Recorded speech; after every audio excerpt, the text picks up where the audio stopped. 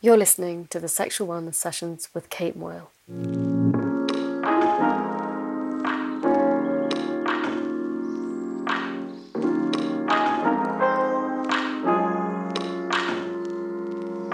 Today's conversation was brought to you by Furly, the sexual wellness app empowering women and non-binary folk to overcome sexual difficulties, which can range from lack of libido, inability to orgasm, or low body confidence. They do this with science-based tools and techniques that help their users to feel better in their bodies and their beds.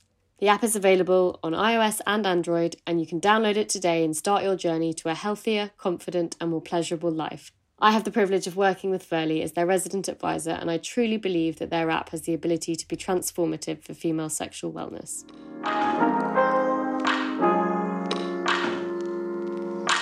Today's episode, we are talking about something that I think often gets discussed in a certain journey, which is that sex leads to motherhood. And actually what we're going to be talking about is motherhood and sex, how motherhood can change someone's sexuality or their sexual feelings or their sexual desires or how they feel about themselves, can change how people feel about their bodies. And not just motherhood, but also pregnancy and birth. But the amazing Sarah Forbes is my guest today. She is a curator, a sexual culturalist, and an author. And she has written the incredible book, Sex in the Museum, based on her decade as the curator of the Museum of Sex in New York, one of the coolest jobs I think I have ever heard. And Sarah is writing her second book, Mama Sex, which is why I wanted to invite her on today, which is an anthropological look at motherhood and sexuality. Sarah trained as an anthropologist, so she is absolutely an expert in this field. And Sarah, I suppose the main question I have in terms of directing this conversation is that, as I said, we have this kind of common narrative that sex leads to motherhood but parenthood, but we only really feel like we have, or it only really feels like there's negative connotations attached to it after that. And I guess I wanted to know, is it only bad news? I'm a mother myself, I have my own experiences, but why do we think that the narrative is so skewed in that way? You know, I definitely don't think it's all bad news, but I do think that it puts a whole new challenge for an individual. I mean, going through motherhood is in many ways, it's becoming a new person. You are birthed as a new entity. So there's a phrase that so few of us know. I mean, it's kind of growing in its pervasiveness, but this idea of matrescence. And it's the process, a lot of anthropologists will use it, therapists will use it. It's the process of becoming a mother. It's describing the physical, psychological, emotional changes that mark this birth of motherhood. And you can really think of it almost like adolescence. It's that you're not expected to be the same person before adolescence as you are afterwards. And I think that's exactly what motherhood is. Well, you've gone through this profound change physiologically, emotionally, identity-wise.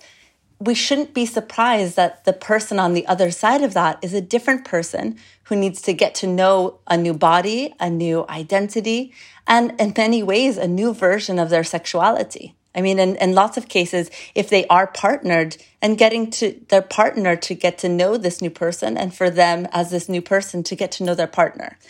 So I think it's also, kind of to go back to your question is, there are these challenges, but I also think there's lots of wonderful opportunities to kind of embrace. It's another milestone moment to embrace your sexuality and to rediscover yourself. I think sexuality is a hard enough topic, where so many people are trying to counter misinformation. They're trying to counter how they've been brought up. They've been countering, what good sex or positive sex is supposed to be. So here's this moment where, lots of times mothers will say, when you've gone through the process of giving birth in front of, let's say, a whole room of people, or you've gone through the process of maybe publicly breastfeeding, you're having a totally different relationship with your body than you probably did before. And so maybe that's an opportunity to get to know this new body and how it works and what it's going to find pleasurable. So that's just one part of it. And then we think about, there's this idea that we, as women get older, that they become more in touch with their sexuality or they become into their sexual prime. But for some reason, we don't attach that to mothers.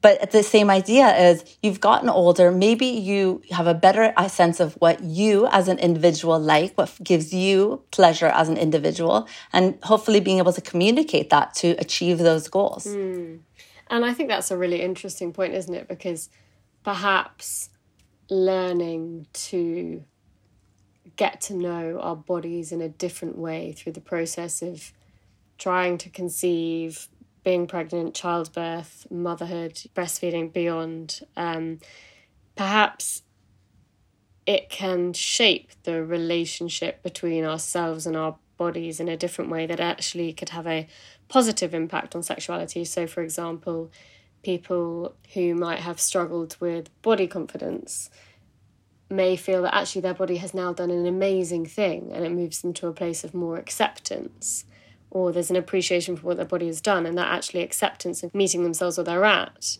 can be something that really improves sexual self-esteem or sexual self-confidence. Because before, where there was a sense of hiding their body, now there might be more of a sense of celebrating it. Yeah, I mean, on social media, there's definitely, there's this image of the perfect mom. There's the bounce back body, which is really just saying your internal organs have gone back to where they're supposed to be faster than maybe somebody else's. But then there's this whole other strand of imagery where people are showing their stretch marks. They're showing, looser skin that from growing a baby, and saying, you know what, look at this body. It's done this incredible thing that maybe I didn't even think it could do. And I'm connecting to this body almost with these, a sense of pride in what I've been able to go through. And in terms of kind of these societal messages or conditioning, do you think that this only relates to motherhood and sex, or do you think that we have a different conversation when it comes to fatherhood and sex? And I guess I'm aware that there might be men listening to this episode, or fathers listening to this episode, who might be thinking, okay, where's the episode on fatherhood and sex? Which maybe I will do. Yeah. But I suppose all of the attention tends to be on the pregnant or carrying or birthing and feeding partner when it comes to trying to conceive through to parenthood. And does the conversation feel like it's so weighted on that side as well? I think what happens is there's been so many profound changes for that birthing individual. And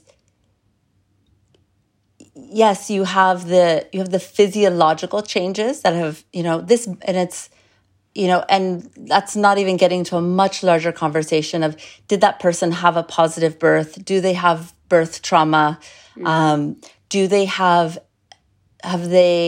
they suffering or suffered from any kind of pelvic floor issues because of birth? Because there's a lot of individuals that are having painful sex after birth, and there's an actual physiological reason. Unfortunately, we don't talk about these things enough. Enough individuals don't know that there are resources to help them. We've almost normalized that there's going to be pain, or, there's going to be incontinence issues. There's going to be a whole host of things that just because something is common doesn't mean that it's okay or that it needs to be that way. One of the most popular episodes that I did in the first series was on postnatal sex lives with Claire Bourne, who is a women's health physio. And this is exactly the point that she was making, was sex can be uncomfortable. We shouldn't expect sex to be painful and it just to be something that we have to deal with. Yeah, and there's a huge percentage of individuals who are suffering with painful sex and suffering for, in some cases, decades, not knowing that they're our different resources.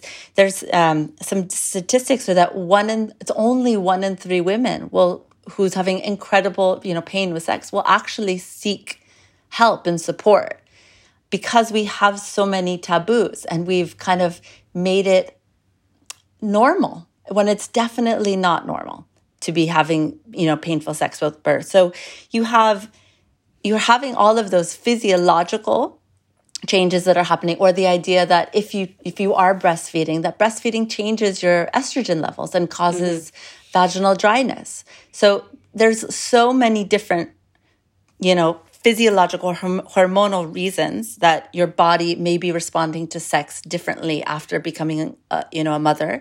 But then on top of it, your whole identity. And I think, growing up in kind of a Western, construct, and I'm American, it's all this, life, liberty, and the pursuit of happiness. And at the core of that is an idea about being independent.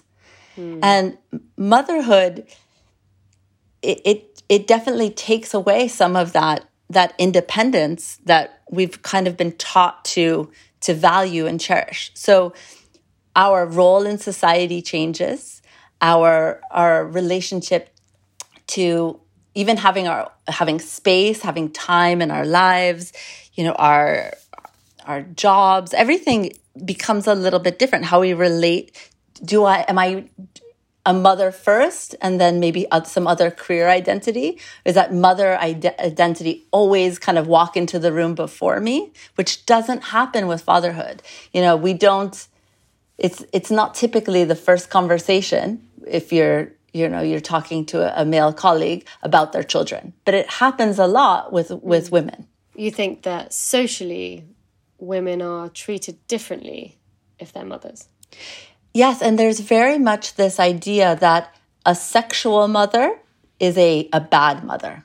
That a sexual mother being somebody who's not being selfless, who's not being the martyr, somebody who's prioritizing their own pleasure, somehow that aspect of their personness negates them being a good mother. And that's, it's a very, we don't think that way about dads.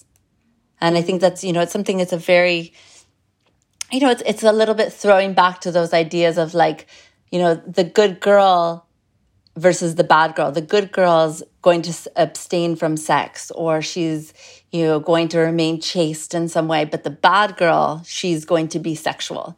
And that then continues into this, good mom versus bad mom. I mean, there's so many reasons and so many ways that society judges that. Which is a totally different topic. But when it comes to sex, the asexual mom, she's a saint. And then there's this, the sexual mom, she's almost a deviant in some capacity. And I suppose we even see that reflected in kind of assumptions around like how women dress, don't we? Or how mothers dress. And I think there's, as you said, there's almost like a whole another conversation in itself. But like there's something that we have talked about kind of, I suppose, in therapy as an idea is this Madonna-whore dichotomy. And what this talks about is like these polarized perceptions of women. And as you said, is like the good girl. So like pure Madonna, or like very bad and promiscuous or seductive. And I suppose, although like these kind of ideas can feel really dated or therapy or like very kind of theoretical, I guess what we're saying, or what these theories are saying, and what it feels like you're saying, is that we can see that women's ability to nurture or care and then sexuality can be seen as mutually exclusive rather than something that can be paired together, or it feels taboo when they are grouped together or connected, or we don't know how to do that and let it sit comfortably. Yeah, there's this idea of, you can call it kind of like maternal lineage, where we kind of absorb, you could extend it lots of ideas, but we absorb ideas about sex, sexuality, bodies from our parents, from our culture, from our society. And then as mothers, we're also absorbing how we're supposed to mother. And what is how is a mother supposed to behave? How's a mother supposed to dress? Oh, wearing that tight, sexy outfit, that's not for mothers. That's for, somebody else. You'll see it a lot in kind of like pop culture, that you'll have somebody, let's say like a Kim Kardashian or a Beyonce, who, totally used sexuality in some part of their persona, but all of a sudden they become a mom and it's completely inappropriate. And then you'll have people trolling them for, wait, you're a mom, put it away. But at the same time, you need to be a yummy enough mummy. You still need to be, you can't let it fall apart. You still have to be sexy enough to, maintain your partner's attraction. So it's saying not too much over here, not too much over there. I don't know if you're familiar with it was a Be a Lady kind of, it was a video. They had Cynthia Nixon, and it was all of these different contradictions. It was originally a poem, but all these different contradictions that, of what it means to be a lady. Be sexy, but not be too sexy. Be, appealing, but don't be a tease. And I think mothers have that as well, but we're so much more, we've absorbed these pre-existing ideas that are, when you're talking about Madonna and horror, they are kind of from other time periods. They are from other generations. But we let them seep into our ideas of motherhood more than we maybe do let it sit into our kind of other archetypes. And I suppose parenthood or, motherhood, for the sake of this conversation, is one of the biggest archetypes we have, right? It is. And then at the same time, this is one of those facts I came across in all those years at the Museum of Sex, but MILF is one of the most searched porn categories. So we did a whole exhibition that was based on research by two computational neuroscientists. So basically they went through everybody's internet searches. And what are we really looking for when we think nobody's looking? And up bubbles to the top, MILF. And and part of that is we fetishize this idea that we also think is incredibly taboo. I suppose for me, it kind of positions it as something that people feel more comfortable then thinking about or talking about behind closed doors, that idea. Yeah, I mean, behind closed doors definitely allows people to, and also just, even in their own minds, your erotic imagination is one of the most, potent tools of your sexuality. So you may have a fantasy that exists, and it may not even be something that you want to do in real life, but you like the idea of it. And I guess I connect this idea of erotic imagination to motherhood, to sexuality, because I think you need to have an erotic imagination. I believe that it's a really important part of your sexual dynamic. But for a lot of mothers, there's so much else that there's kind of described as the mental load. There's so many minutia of responsibilities. There's giant responsibilities. There's all of these expectations that this mental load of motherhood, I think some people call it worry work or cognitive labor. It almost crams our brains and doesn't allow enough space for this erotic imagination to flourish. So I've been doing some research. I have a survey out. I'm trying to gather some data to also give some structure to my book research. And it was amazing. I mean, I'm still trying to gather more. I wouldn't say these are my final numbers, but at this point, 80% of my respondents say that, and these are mothers, they're saying they can't get their head in the game. They're so distracted by to-do lists and other things that they're needing to think about and process on that mental level. They're not able to allow the space for this erotic to come in. And so sex becomes deprioritized, doesn't it? And, by what we know about desire. And Dr. Karen Gurney, one of my guests from the first series, talks about this so beautifully and eloquently. But the topic of desire being that it's so largely like responsive that we kind of lean into wanting to be sexual. But if we are looking around us and all we can see and think about is everything that there is to do, that is a distraction. And distraction is a real desire killer. Distraction is a real dampener for desire, as is stress. And so perhaps as mothers or parents, or primary caregivers, we have to work so much harder to get into that sexual headspace or that desire headspace in order to get to where we want to be able to get to. Perhaps in a way, it's not the physical act of sex itself that causes such a problem for lots of people, but actually the act of getting there. And, I often talk to people in my therapy room about the idea of sometimes when we are feeling like that, it can feel a bit like kind of coming from -10. We have to work to get from -10 to 0 and then from 0 to 10.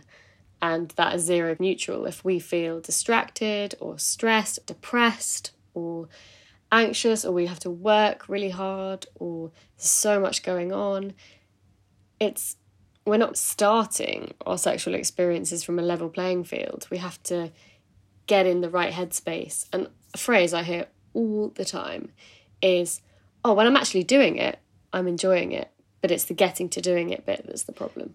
I couldn't agree with it more. And I think in motherhood, getting to that place is so much harder, not because of, I think a lot of it is, I'm coming with my anthropologist, thinking about society, culture hat on, is that there's so many pressures on modern motherhood. I genuinely believe motherhood at this moment in time is just different than it was for previous generations.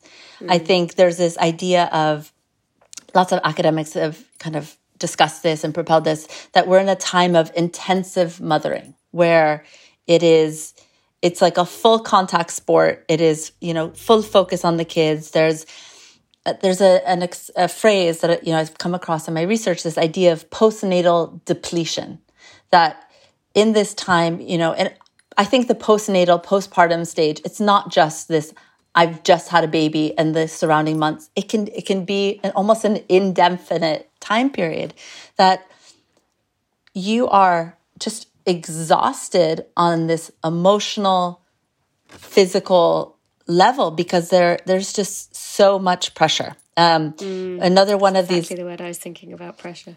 Pressure. There's so much pressure to be this perfect... I feel it. I'm a mother. I have 2 children. I have a 7-year-old and a 9-year-old. It is an exhausting burden to remember all the different things that are required of parents today. And people are really responding to the fact also we don't have the same support network to do this whole act of raising children that maybe we've had in previous generations. So people are always joking, like, when's the village going to show up? Like, I'm waiting. I know that for myself, I'm an expat family. We have no family, anywhere nearby. And so we have to do this all on our own. And I know that a lot of families, they don't have to even be expat. It's just the way that our modern world works, that we live away from people and we're just doing so many things. So that's another 60% of the mothers I surveyed just said they're just too tired for sex. So there's the mental load, and then there's just this physical exhaustion tied to that idea of postnatal depletion. And I think it's interesting you said that word pressure, because I think this is again where I suppose modern life poses a challenge, because we are constantly reachable, and technology enables that. Everyone can have one eye on social media or what everyone else is up to. That creates, even if it's an unconscious, but comparison culture. So there's this constant being able to also see, I think, how everyone else is doing. And something I talk about a lot is this idea of comparing our inner worlds to other people's outer worlds on things like social media or the media in general. And so checking ourselves for doing that, but being like, okay, but they chose to post that photo, they chose to post that image, or that has been highly filtered, or, whatever that looks like. But just kind of remembering that there is a life and a story going on, obviously, behind the scenes as well. But there is this sense of, I suppose, juggling, and that we can't really escape, even if we're on maternity leave, for example. We can't really escape the questions or the thinking about what's going on. And also, I hear people say this all the time, like, when are you going back to work? Or when are you going to have another one? And that kind of instant sense of, I've just had one baby and people are already asking me when I'm going to have the next one. It's amazing how our society gives permission to ask really intimate questions of our reproductive choices. And, and not that it doesn't happen to men as well, but it really, it becomes this focus. Particularly, I think it's also very difficult for mothers who are working outside of the home, or even at certain age groups of women that, are they just going to go off and have babies? And are they not going to, or are they going to come back and rejoin, a team at work? And so we put all these ideas like it's our business into people's really intimate lives. And, I have to say that this is the first generation of mothers that's ever had social media. And I don't think that we can underestimate what that impact has been on how we view motherhood. I think if you look at some place like Instagram, where moms are actually the big monetizers of that platform, it is a huge driving force of influencing, and you have these different camps. You have kind of this perfect mother camp that, everybody's wearing matching outfits and, no one looks like they're screaming and crying and they're loving having their photograph taken. And then you have this idea of the hot mess mom where, it's all about, look, I haven't been able to take a shower in, 5 days. And look, this is the realness. But I think for a lot of us, we oscillate someplace in the middle. And so I even know for myself, I've been working on this book, and, I think my family is complete. We're happy with, we have 2 children. We're very lucky to have the children that we have. But even myself scrolling through Instagram in a professional capacity, I'm kind of using it as an anthropologist. This is my land of ethnographic research. But if you just see cute babies all day long, I'm like, oh, maybe I should have a baby. I've seen, 5,000 baby pictures today. I mean, there is this impact that we have, that it's not always just about coveting material things, particularly when it comes to motherhood, and we're seeing these really highly crafted images. It can have a toll on us, but it also, there's lots of people who have gone through different chapters in their motherhood journey.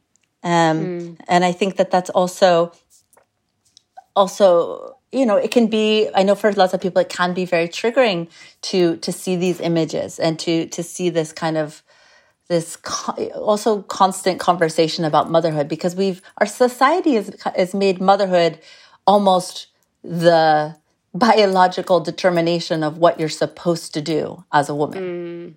Yeah.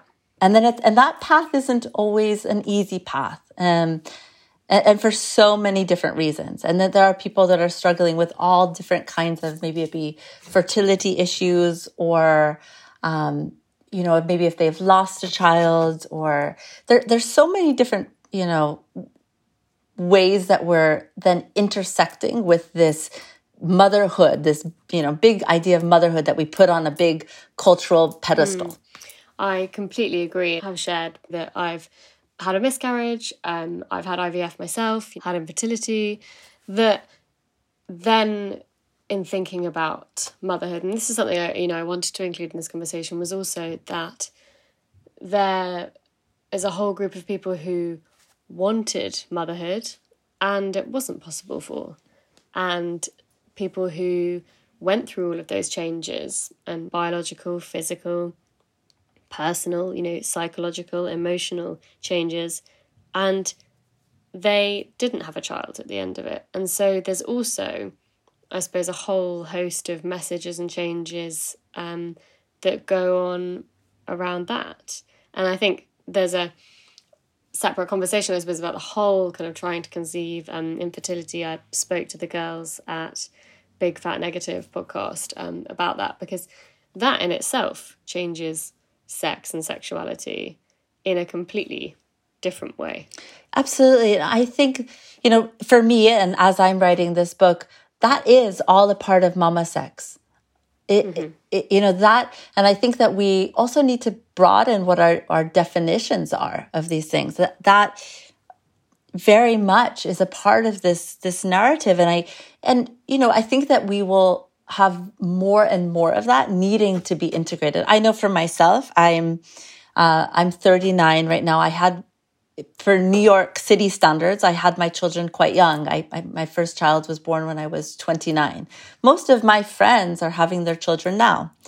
And many, many, many are having different challenges. And I think that is also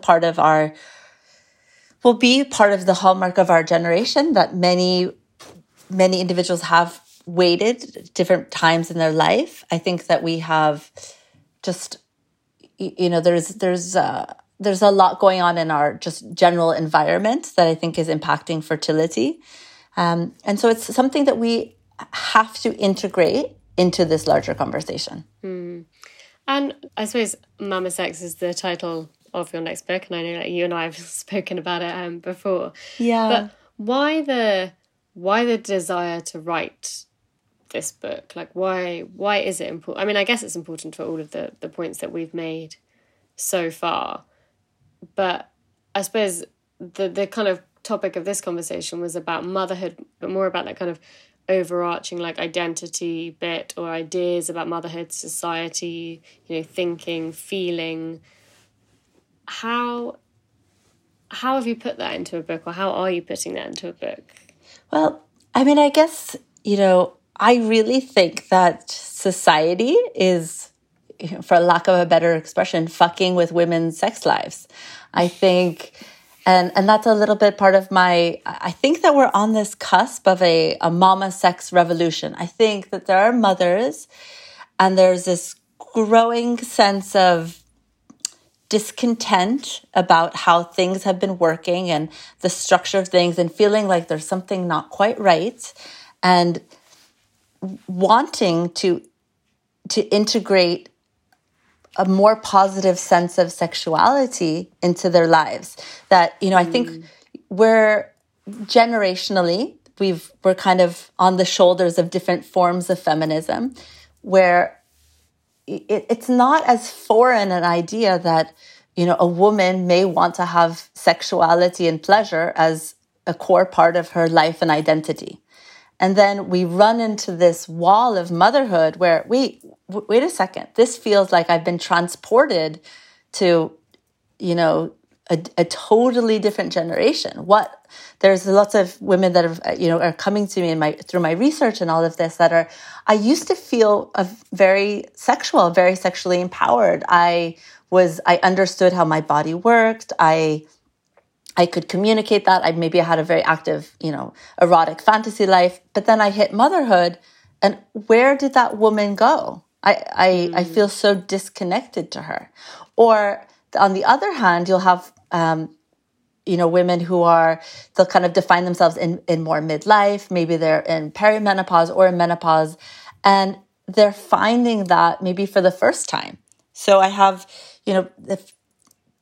people responding again to my survey, they're saying 54% of the people who responded are actively feeling that they want to prioritize pleasure as a part of their lives. They just don't know how to do it. And a lot of them are not really, it's like you can feel this sense in the air, like there's all these things weighing on me, stressing me out, making me feel anxious, making me maybe feel disconnected from my partner. But it's so hard for most people to put their finger on what those things are. So I guess part of what I'm trying to do is explain some of the social structural factors that feel so invisible, but are so actively in our bedrooms with us. And I know as a mother myself, I went through, these chapters of, having two children. They're pretty close in age, and, having sex that was with the goal of trying to make a baby. And sometimes that took longer and sometimes that took shorter. And then we felt like our family was complete at 2. And then it's like, okay, here I am in my early 30s. What's the rest of my sexuality going to look like with my partner? Like, we're taking this procreative sex there was a chapter of like, this is our focus. So now, who are we? How are we going to integrate this in our lives? Because I want to have that closeness. We want to have that closeness. You see so many couples being more and more disconnected, and, resentments brewing. And sometimes that's because of maybe not feeling that it's as egalitarian as a household as maybe you intended. Or, if maybe it's, it is coming down to sexuality and not feeling the intimacy of sexuality, or not feeling the connection. Parenthood changes the dynamic, doesn't it? Like almost irreversibly, almost in an instant. Absolutely. And that's why you have to get to know this. You're a brand new person. So not only do you need to get to know yourself, but your partner has to get to know this new person that's arrived. And I don't think we really explain to people that that's what's going on.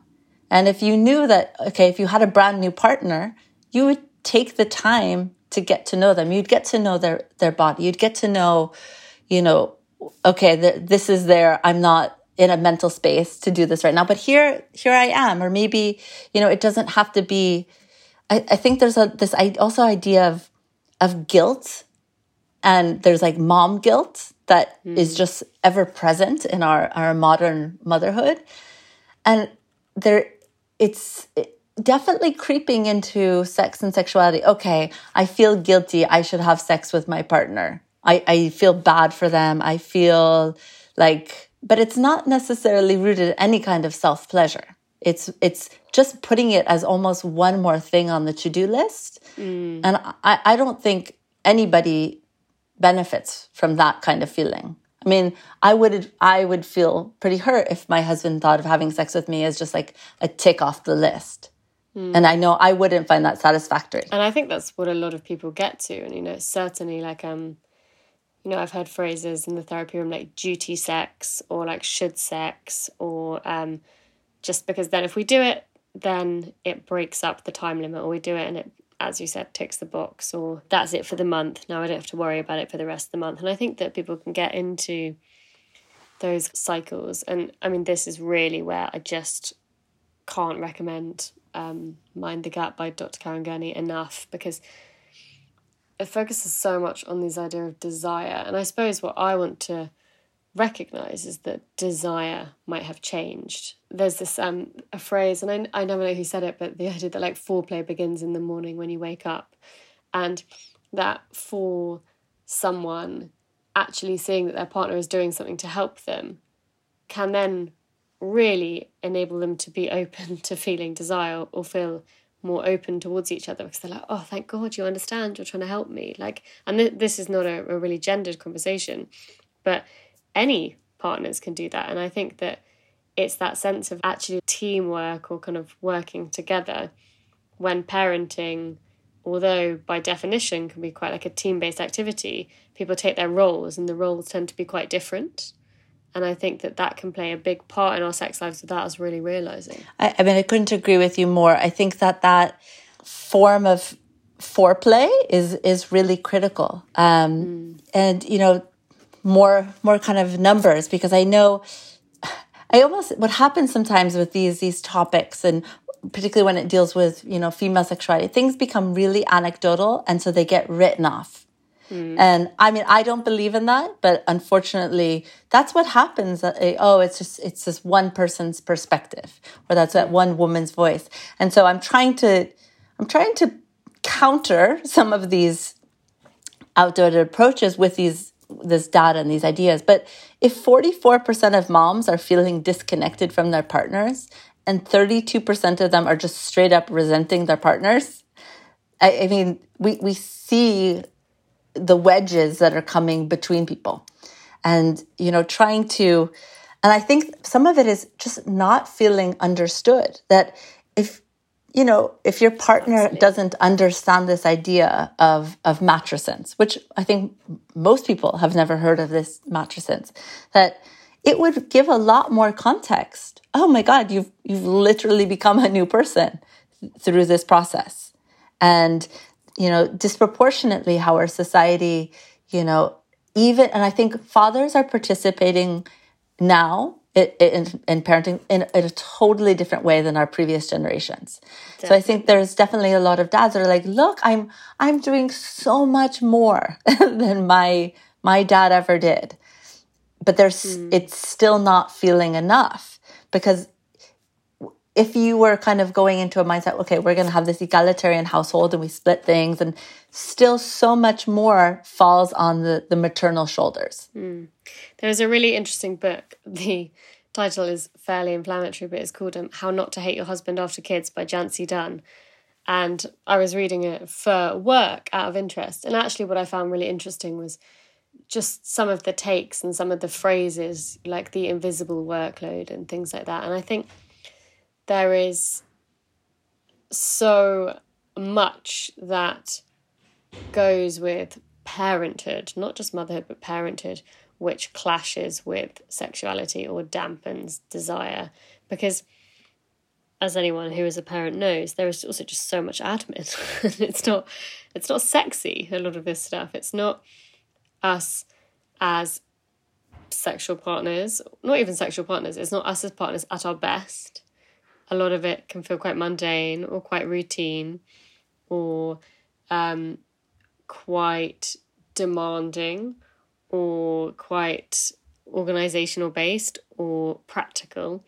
And those aren't the things that really fan the flames of desire, but they are the bits that are a necessary, management structure, I suppose, of being parents. Absolutely. I mean, Esther Perel writes a lot about this, that you need to have a little bit of space to have that kind of that erotic charge happen. And parenthood, and particularly in the version of modern parenthood, there is zero space. I mean, no space. Yeah. There's no physical space. There's no mental space. It's this kind of unrelentingness. And like people will talk about a lot of moms will talk about being like overtouched. And, it's actually a good percentage of moms that they've just been like touched by little hands all day long, that they just almost need a detox from it.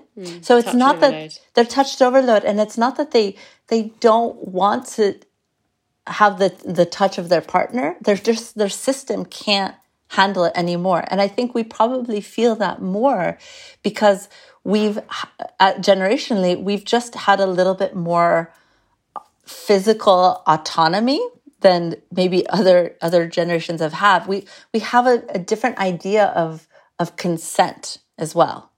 And, what's allowed into our physical bubble and what's not allowed into our physical bubble. I suppose that word autonomy has come up a couple of times, hasn't it? But it's that idea of this used to be all my own.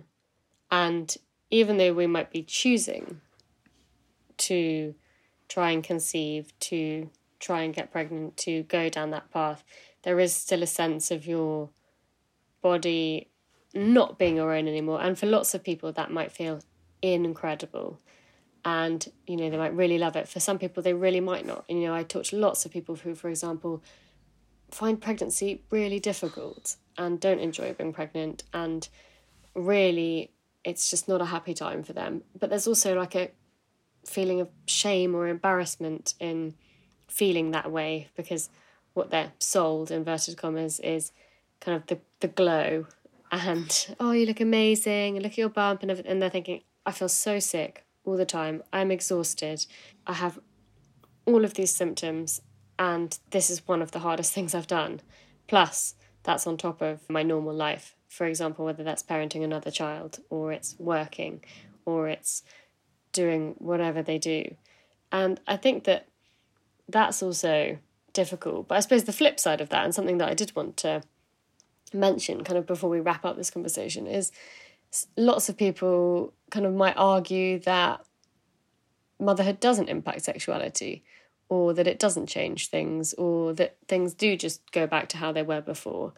I guess I would argue that everyone has their own experiences, and, you know, like everything else in life, you know, there is variety. But what would you say? Do you think that that can be true or not? I mean, I think that is incredibly possible for some people. I wouldn't say that it is kind of the overarching norm. And the only reason I would say that is because we wouldn't have this joke of, and it's this bad joke that kind of exists about, like, almost the MILF is like the oxymoron in a way that we have, or, oh, once you have kids, you stop having sex. Or even in like What to Expect When You're Expecting, it says, there's like a couple of, you know, mentions of sex, but it's like sex ? And it's in the section for dads. So it's this idea that, like, okay, it's not for mums. That this is going to just disappear and evaporate.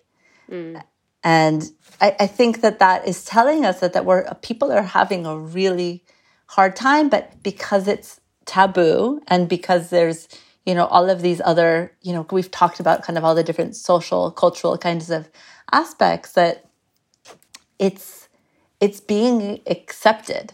Or then people will have ruptures in their relationships, and then they'll embrace this new sexuality or this new version of themselves. But we don't talk enough about, like, trying to find that new version of you, mom, who's also a sexual being, and you're still a good mom because you're doing it. So I suppose the kind of point to finish the conversation on is, like, working out how to be a mother and still be me, or still be you. Absolutely. And I think that, you know, your one's sexuality in whatever version, and I do not believe in that, you know, sex needs to be at a certain quantity or a certain, this is what good sex looks like, but it has to work for the individuals involved. And if it's not, then you have to start asking yourself larger questions. Yeah, amazing. Sarah, when is Mama Sex out? So Sex in the Museum, your first book. Yes. But when do we expect Mama Sex to be on the shelves, or when can we get a copy? Sign me up.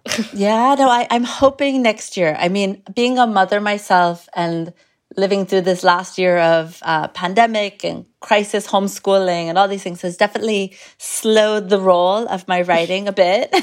But I mean, I'm hopeful that next year, in some version, it will be out. And because, you know, the process of writing books is slower, I have launched a website that is almost kind of like a living digital platform of the work and the research and the data that I'm coming across, and also interviews with people who are working in all different fields. I'm kind of putting my curator perspective of trying to bring all the different voices that pertain to mama sex into one, you know, quote unquote room, and then eventually into the book. I hope you enjoyed this episode of the Sexual Wellness Sessions. If you'd like to join us for more conversations, you can click subscribe on either Apple or Spotify podcasts. And if you have a moment, please leave us a review.